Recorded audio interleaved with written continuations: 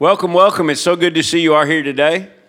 I want to do something, you guys. I send videos to my church family back in Africa, and so I'm going to ask all you guys to say hello to all my brothers and sisters in Africa. So if y'all don't mind, I'm going to take a short video of you, because you're really strange to us over there. You know, we've never seen people like you and worship like this. So this is really weird. So anyway, as I pan the room, I want you guys to say, you can say greetings from America or hello, brothers and sisters in Africa. It really doesn't matter. But if you would, I'm going to just pan the room with this phone, and y'all can send your greetings and love to my brothers and sisters in Africa. Is that okay? Yeah. All right, here we go. 1, 2, 3, go.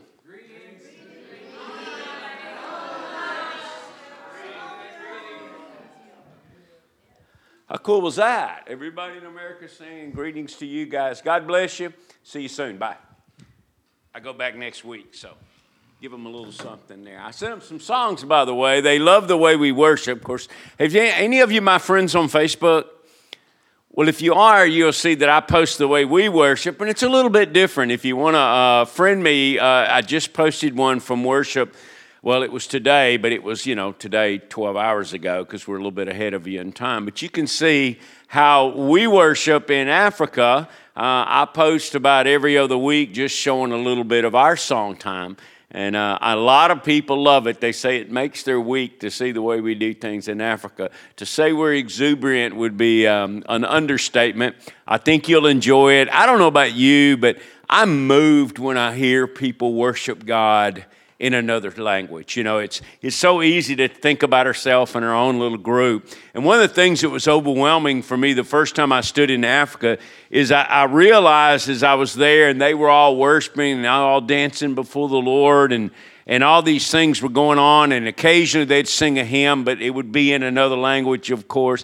And I remember thinking, I gained a new perspective. I realized that as the earth turned and God was in heaven, on Sunday mornings, that literally people praised and worshiped Him as the sun came up and the planet turned from language to language to language to language. And they praised Him in every tongue and language that there was. And I thought, man, what does God get to hear? I mean, the Chinese would start off first, as the sun rose in the east, and it would eventually make it to the Middle East. And then I realized he would hear Swahili in the morning, and then he would hear Maasai an hour or so later, and eventually people would begin to sing in English, and then there'd be a little quiet as only Iceland was out in the ocean there for that little pause, a little crescendo, and then America would kick back up and all these people singing in English again, and the globe would circle itself, and I realized, wow, it's like a wave that just goes around the world in all these languages every Sunday. And so I just, I started just thinking about the world different from God's perspective. So anyway, I'm excited to be here. I know some of you are new. Some of you weren't here last night. It's the first time to get to hear me. I'll tell you a little bit about myself. I'm actually going to share my testimony about how I became a missionary and how I became a disciple of Jesus Christ. I have been in Tanzania for over 10 years now. I'm a missionary there. I'm going to share you some pictures today, a little bit later on. But what I wanted to do today was tell you guys a little bit about how a guy goes from being a normal, let's pursue the American dream kind of guy to somebody that becomes a missionary in Tanzania. The reason I like to share that is that there's usually 2 or 3 things everybody wants to know, and I know I did when I went and heard missionaries on those rare occasions that they came to our church. The first one is what were you thinking? Why in the world would you go over there and do that? I mean, it just, when I was a young man, there wasn't even internet. I mean, I don't even know if you could call home on a regular basis. And so the isolation itself just seemed mind-boggling to me to be so far away from my family and things like that. And so, I always wanted to stand up after the guy got through and say, excuse me, what in the world why would you go? I mean, I could never really connect the dots for why anybody would go over there, because when I was a young man and a young new Christian, there were so few missionaries and it was so hard to communicate with them. it was a real rarity to run into somebody. And, nowadays we can all get on a plane and then, we can go down to Haiti in a few hours. We can go to different countries that are close, and so it's much more attainable. We have the internet, so we can actually watch things going on around the world. It's not quite the mystery it was. But I think it's still important to understand why somebody would do what it is that I've chosen to do, because I believe the same reasons that I decided to be a missionary are the same reasons that you need to decide to be a disciple of Jesus Christ. I spent yesterday speaking about being a disciple. My brother recapped it for a little bit. But everywhere I go, and I get invited, believe it or not, to Mennonite church over half to 3/4 of the time, I get invited by Mennonites to come because what they're wanting to do is they see a commonality between myself and them. First of all, I believe in the literal adherence and application of the Sermon on the Mount, much like our Mennonite brothers and sisters do. However, I bring something to it that they're having trouble getting their hands on, and that's how do we go out into all the world and make disciples? How do we lead people to Jesus Christ? And how do we turn ourselves from being inward to outward? So I get invited. I've been everywhere from L.A. Yes, there are Mennonite churches in L.A. It's one of my favorite places to go. I go everywhere from L.A. I've been to Rhode Island this year, Pennsylvania, of course, the Midwest, and all this kind of thing, and even in Tennessee and Kentucky. I go around and I speak to different groups, and that's what I do is I talk about how to make disciples, be a disciple. I talk about missions, of course, since that's what I do. And then also the other thing I talk about is how do we articulate about the kingdom of God? Jesus said to seek it first. He said it was more valuable than a treasure in a field. It was more valuable than a pearl of great price. It was worth selling everything you had to get it. And on Judgment Day, it'll be decided whether we will enter into the consummated kingdom and rule and reign with Him forever and ever. So Jesus said it was the most important thing, but the vast majority of us have no idea how to articulate what the kingdom of God is. How can that be so when He told us to seek it first? How can that be so when He said it's the most important thing? How can that be so when He says it's worth selling everything that you have, that we can't even talk about it in a coherent message? As a matter of fact, the good news of the kingdom of God is the only thing that Jesus ever said was the good news in His ministry. Paul taught to his dying day in his apartment in Rome, having people come and visit him, and he was persuading them about the kingdom of God in Jesus. The book of Acts starts and ends talking about the kingdom of God. That's how they led people to Jesus, was by talking about the kingdom of God in Jesus, and we've lost that. We've gone out and copied the evangelicals, and we've copied the evangelistic crowd, and we've kind of adopted and co-opted this gospel that only centers on the atonement. The atonement's awesome. Praise God for what Jesus did on the cross. That's a big part of God. That's all of God's being reconciled, reaching out to reconcile us back to Him. However, Jesus and Paul and the apostles preached the good news of the kingdom of God. Tonight, I'm going to talk about how to articulate the kingdom of God in our gospel message, and I hope you'll come, because you're not going to be able to do and make disciples like I'm going to talk about, or I talked about last night, and I'm going to share with you about, unless you understand how to communicate the kingdom of God in an effective manner, okay? And so that should be the major thing in our life, is understanding and communicating to others the good news. And remember, the only thing Jesus called the good news was the good news of the kingdom. So we've got to learn how to articulate that message, because Jesus said it was the most important thing, okay? So that's what we're going to do tonight. Okay, I'm going to actually walk you through that, and I'm going to share with you how we share the gospel in Africa, and how I'm going to suggest to you how you might alter that a little bit and make it easier for you to share here. Last night I talked about discipleship. I said you can't make disciples unless you are a disciple, and then the punchline to that is unless you're making disciples, you're not a disciple. You see, disciples obey what Jesus called them to do. The whole method of making disciples was Jesus sent people out and commanded them to make disciples, baptizing people in the name of the Father, Son, and the Holy Ghost, teaching them what? To obey all I've commanded you. It's circular reasoning.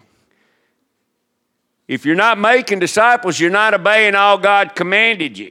So you're not a disciple. So if you call yourself a disciple, I want you to recategorize yourself. I don't want you I don't want to discourage you. I want you to say, I thought I was a disciple. That crazy guy came and he said, I'm not a disciple unless I'm a disciple maker. Well, by golly, I'm going to start making disciples. I'm not here to discourage you. I'm not here to condemn you. I'm here to motivate you to begin to do the things God's called you to do. You want to identify as a disciple. In order to do so by Jesus' own standard of what a disciple is, you have to become a disciple maker. You're not a housewife. You're not a welder. You're not a widow. You're not a retired person. You're not a pastor, and maybe you're a pastor, and you're not a whatever it is your profession. You are a disciple and a disciple maker, and your profession, as we call it in America, is just the way you fund your ministry. We got to stop identifying the same way the world does. You know, I identified as an entrepreneur. That's not how God saw it. That's not what God wants me to be. God never called me to be an entrepreneur. He called me to be a disciple and a disciple maker. What I became was an entrepreneur with a Jesus bumper sticker on the back of my car. That's not God's plan for me. God's plan for you isn't to be a nice person that shows up on Sunday morning for an hour or two. God's got a bigger plan for you. And that's what I talked about last night. Today, I want to talk about my process, which is really how I became a disciple. I got saved when I was 16 years old. I'm going to take this jacket off. I got saved when I was 16 years old. And my family we'd been raised Methodist, which meant in our particular circumstance, we got raised without really any biblical knowledge whatsoever. The Methodist churches we went to were not the Wesleyan type that some of the better congregations are now, but rather just go to church on Sunday and, you know, the preacher talked about nice things and told cool jokes and very moral stories, and that was kind of the end of it. So we didn't have anything, but God, Tim and I were talking the other day, God had an outpouring of the Holy Spirit at Asbury College. It spread all through the Methodist church. My parents were part of that group that got born again, on fire for Jesus. Later, I came to the Lord at 16 years old. I was excited about the Lord. There was a couple of things I had questions about, though, that no one could answer for me. The first one is Jesus said some crazy stuff. And everybody's like, what do you mean? And I said, what's this forgiving everybody and turning the other cheek thing? They said, yeah, Jesus doesn't really want you to do that. He just wants you to be willing to do that. And I said, oh, okay. Well, you know, I'm a new guy, so I just believe what everybody tells me. He said, well, what about this love of my enemies? Well, Jesus doesn't expect you to do that. He just wants you to be willing to do that. Or Jesus knows you can't do that. It's like a thing to where you're supposed to try because you don't know any better, and then you fail and you realize God hates your works anyway. And so you just have faith. That's all it is. So no matter what I came up with as far as questions, everybody had a reason why Jesus never meant what he said, and I could never do anything he told me to do, and I found that baffling as a new Christian. The other thing is why does this guy Jesus go around keeps talking about the kingdom of God? And every time I would ask somebody what the kingdom of God was, it was like if you ask 100 people, you got 100 answers. What's the kingdom of God? Oh, it's when you die to go to heaven. Really? It says here that when I cast demons out, by the finger of God, that the kingdom of God has come upon you. I don't know about that verse. You just, when you die and go to heaven, you know, that's the kingdom of God. I'm okay. I'm a new Christian. I don't know no better, you know. I go to someone else, I say, what's the kingdom of God? And he said, oh, that was for Israel. It ain't got nothing to do with you. Don't worry about it. Just forget about it. That was for Israel. God tried that. It didn't work. He had to move on to plan B. So, you know, everybody had a different reason. So I was always frustrated in my Christian walk. But one thing I was really good at was just telling everybody about Jesus. I was very outspoken about my faith. Jesus had so radically changed my life as a Christian. My family was in ruins. My mom and dad had gotten saved. I was just Hades on earth in my family. I ran away from home. I caused nothing but trouble. I was trouble with a capital T everywhere I went. And finally, when I got saved, God just healed my family. It was such a miraculous thing. He transformed me. I was truly born again and a new creature.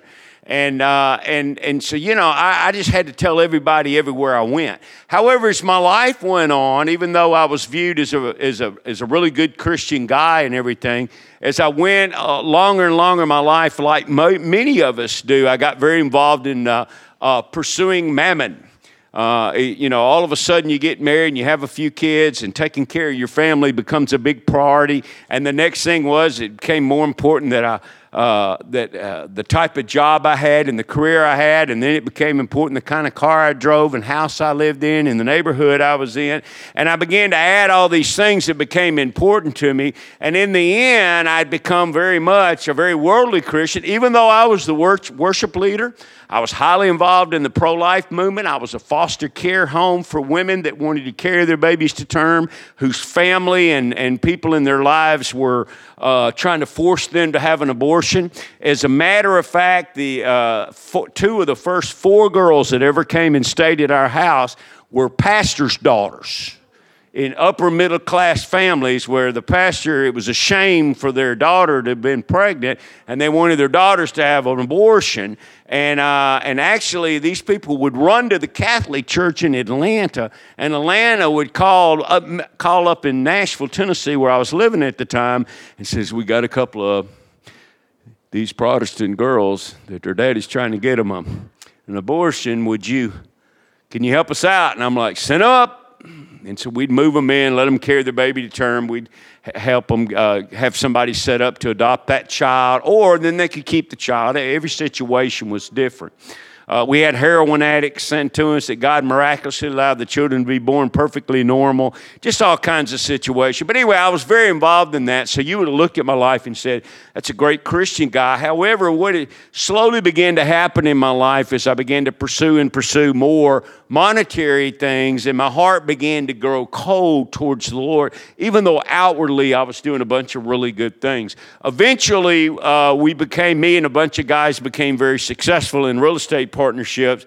And then all of a sudden, I won't go into it, but there was a specific regional thing that happened in our area where they ended a certain type of financing. And we got kind of caught with our proverbial drawers down, and we couldn't continue on, and we had leveraged everything we had.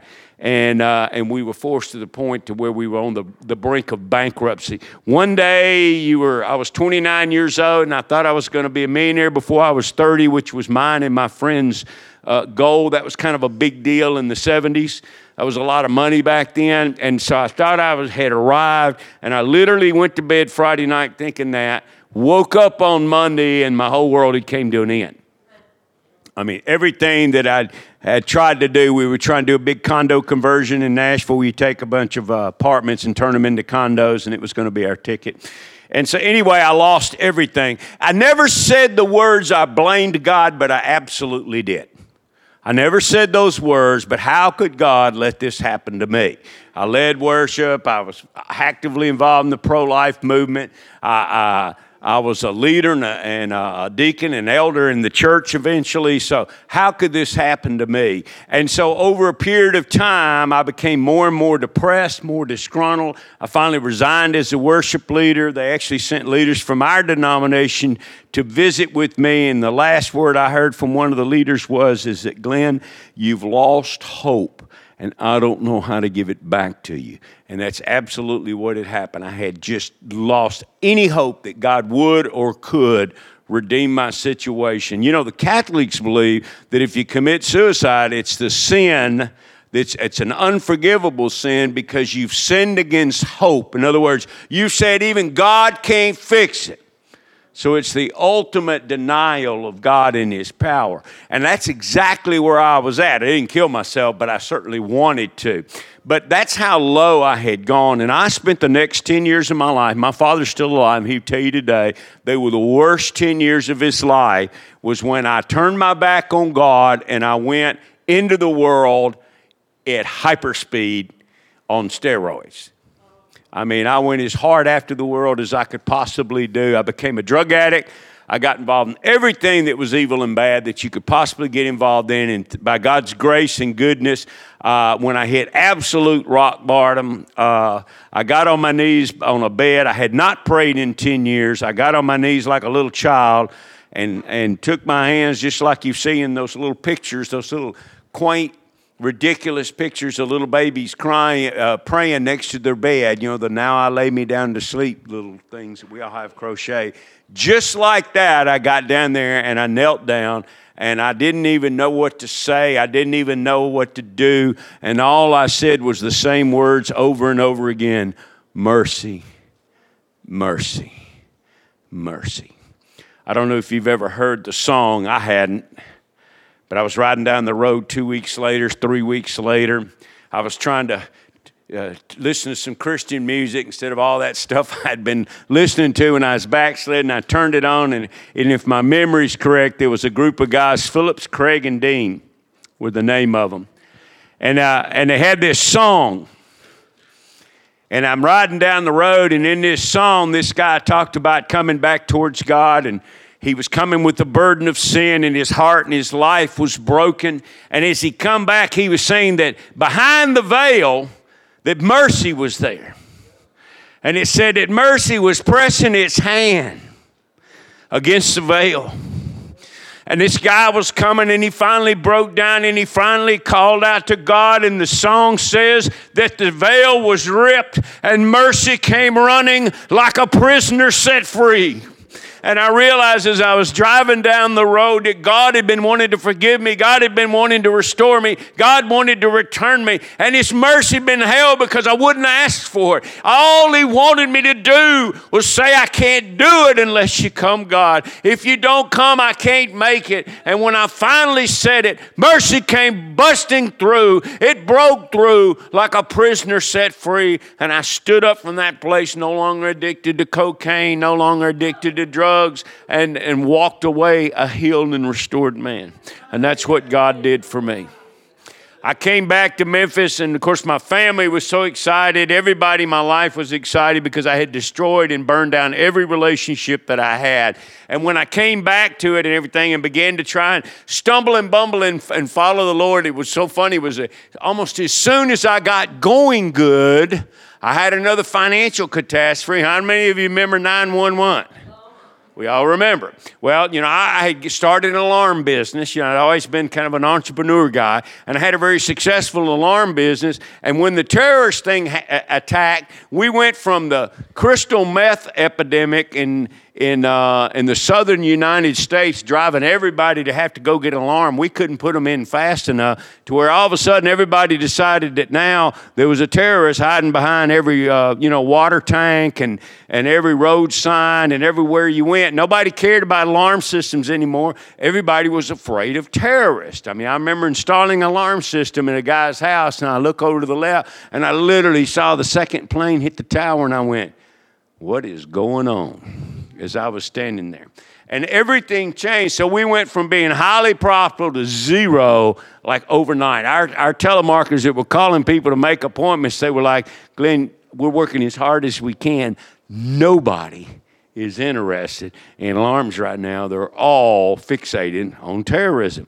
And we literally had to switch over and started doing surveillance cameras and changed our whole business model, and never were as successful. So I moved back to Memphis, Tennessee, and then I started my career over again, and I began to prosper again. Once I did, I was going to church, and I was doing all the things that I believe God wanted me to do. I wasn't, though, like I was when I was a 16-year-old Christian. I wasn't as on fire. I wasn't as excited. And I had really forgotten how to share my faith. You know, so much of sharing my faith as a young Christian was out of this. I had just been transformed and born again. And boy, how many of you know after you've fallen and fell and stumbled and broke your nose and bruised your ribs and skinned your knee, and you come back, you're glad to be back, but you're not quite as agile as you were before, you know, because you've been through there. You know, Jacob limped after he wrestled with God. And let me tell you something. I had wrestled with God. I was limping. There's no doubt about it. And so, and I came back, but I was being very successful again in my career. As a matter of fact, I had become an entrepreneur, and I had slowly accumulated other businesses, and I was working with other people as well. I published 3 of my own magazines. Had no idea I would be good at that. I had taking journalism and was really terrible in English, but I got involved in it and was just totally motivated with writing, and I just loved it. And so I started one magazine, then another, and then another, and I just loved it. I love working with creative people. I love the whole experience. And then I got involved in telecom IT. I did that for a number of years. I started a restaurant for my daughter. We were the only 100% green coffee house / restaurant in the entire United States, 100%. Even our plastic silverware was made of potatoes. Literally was made of potatoes. You could throw it out in the yard and let it rain on it 2 weeks, and literally the forks and knives went away. Man, is that expensive, by the way, especially back then when it first came out. And so anyway, we did that. I also had a executive placement service, and also was a partner in the oldest cigar store in America at the time. That's closed since I had it. So anyway, I had my finger in everything that you could have it in, and I was very, very successful. But I got a letter and got invited to be involved in a church plant downtown, and I was driving far, far away because I lived downtown where all my businesses were.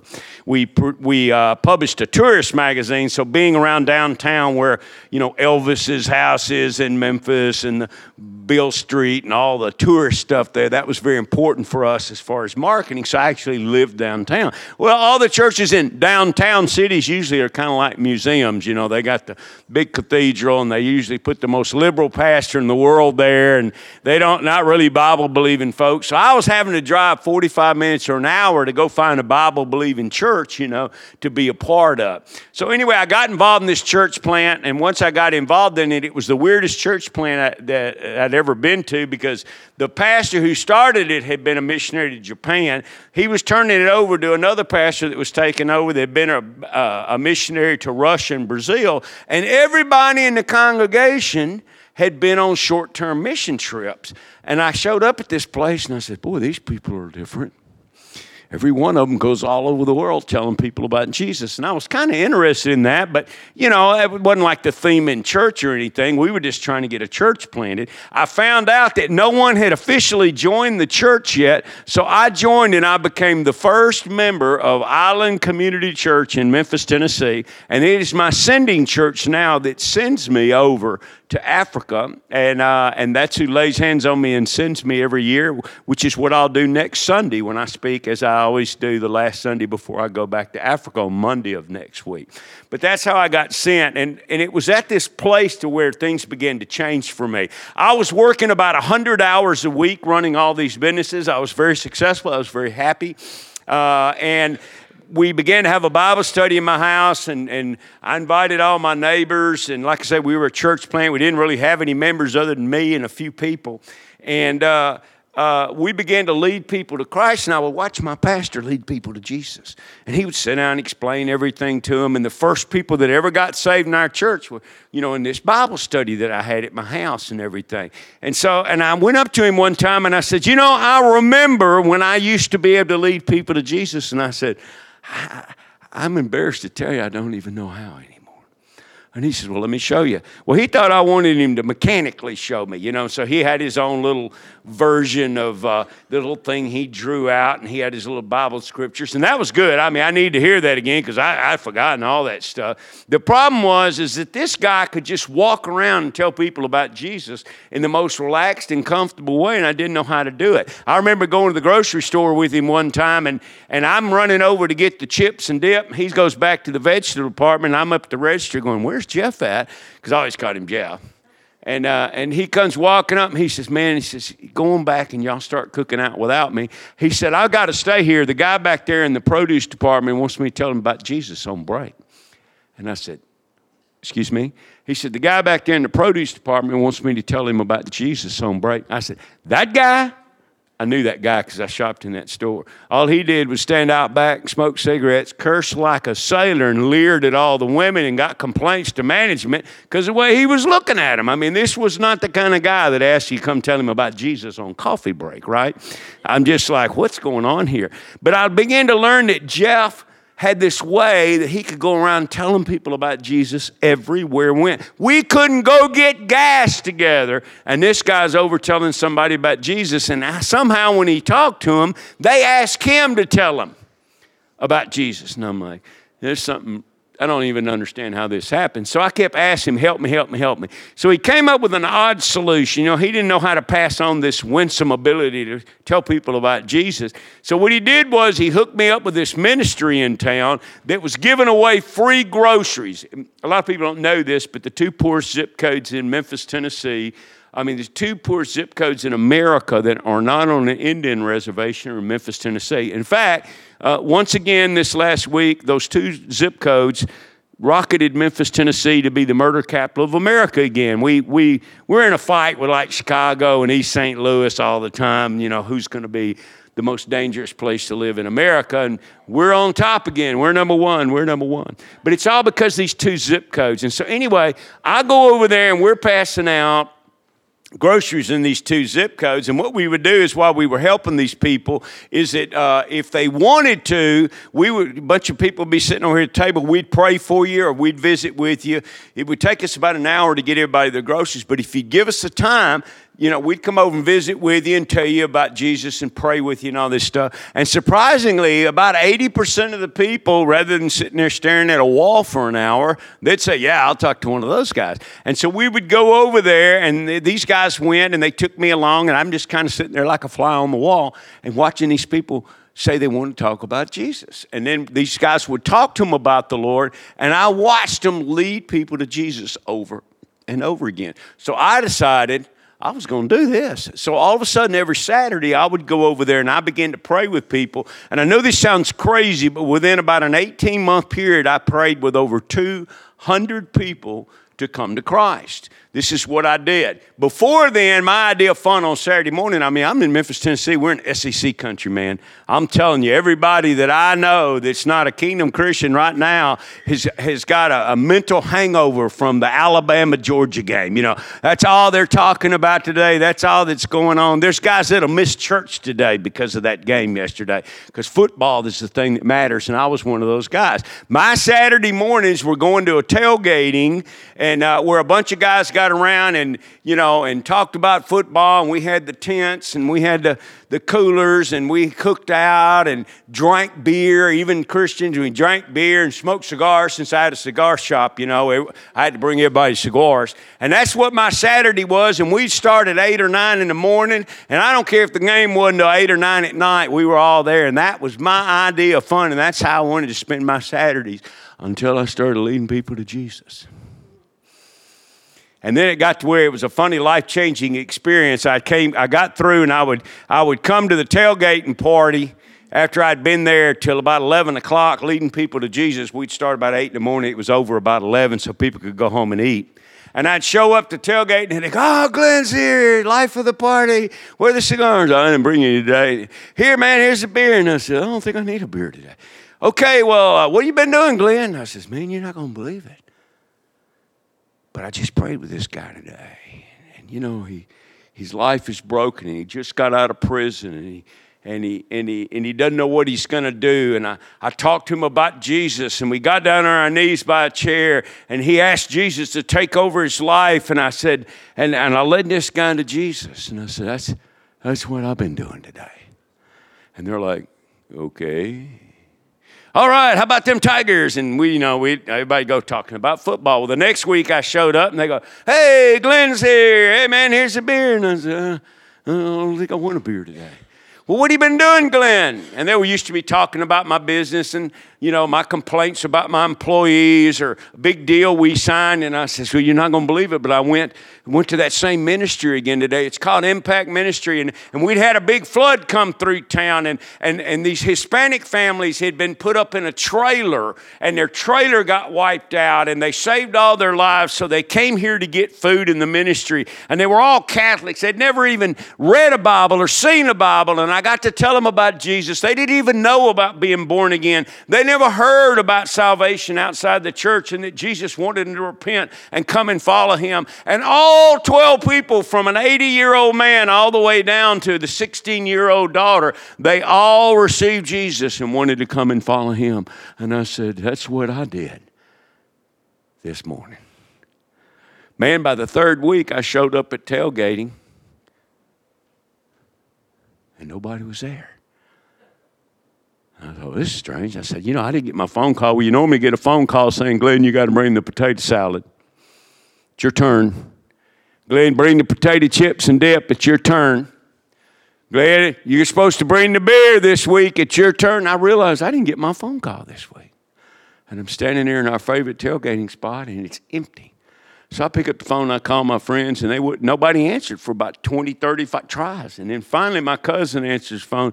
He said, hey, how you doing, man? I said, man, I'm great. I said, I can't find you guys where you're at. And he said, oh, we decided to tailgate somewhere else. And I said, oh, okay, well, where are we tailgating? He said, it don't really matter. And I said, well, I don't know what to do. And he says, okay, man, have a good day. And he hung the phone up, and I went, oh, now I get it. They don't want me tailgating with these guys anymore. And I kind of sit back and I look back and I grin and I realize, I said, oh, I'm not that guy anymore, am I? I'm the other guy. I'm the guy that gets up and I can't wait to go and tell somebody about Jesus. I just was still going and seeing my buddies, but I didn't realize that I was just freaking them all out. I mean, that's just all I was doing, because when you ask Glenn, what are you doing? And I said, man, I'm leading people to Jesus all the time. You need to come. You need Jesus.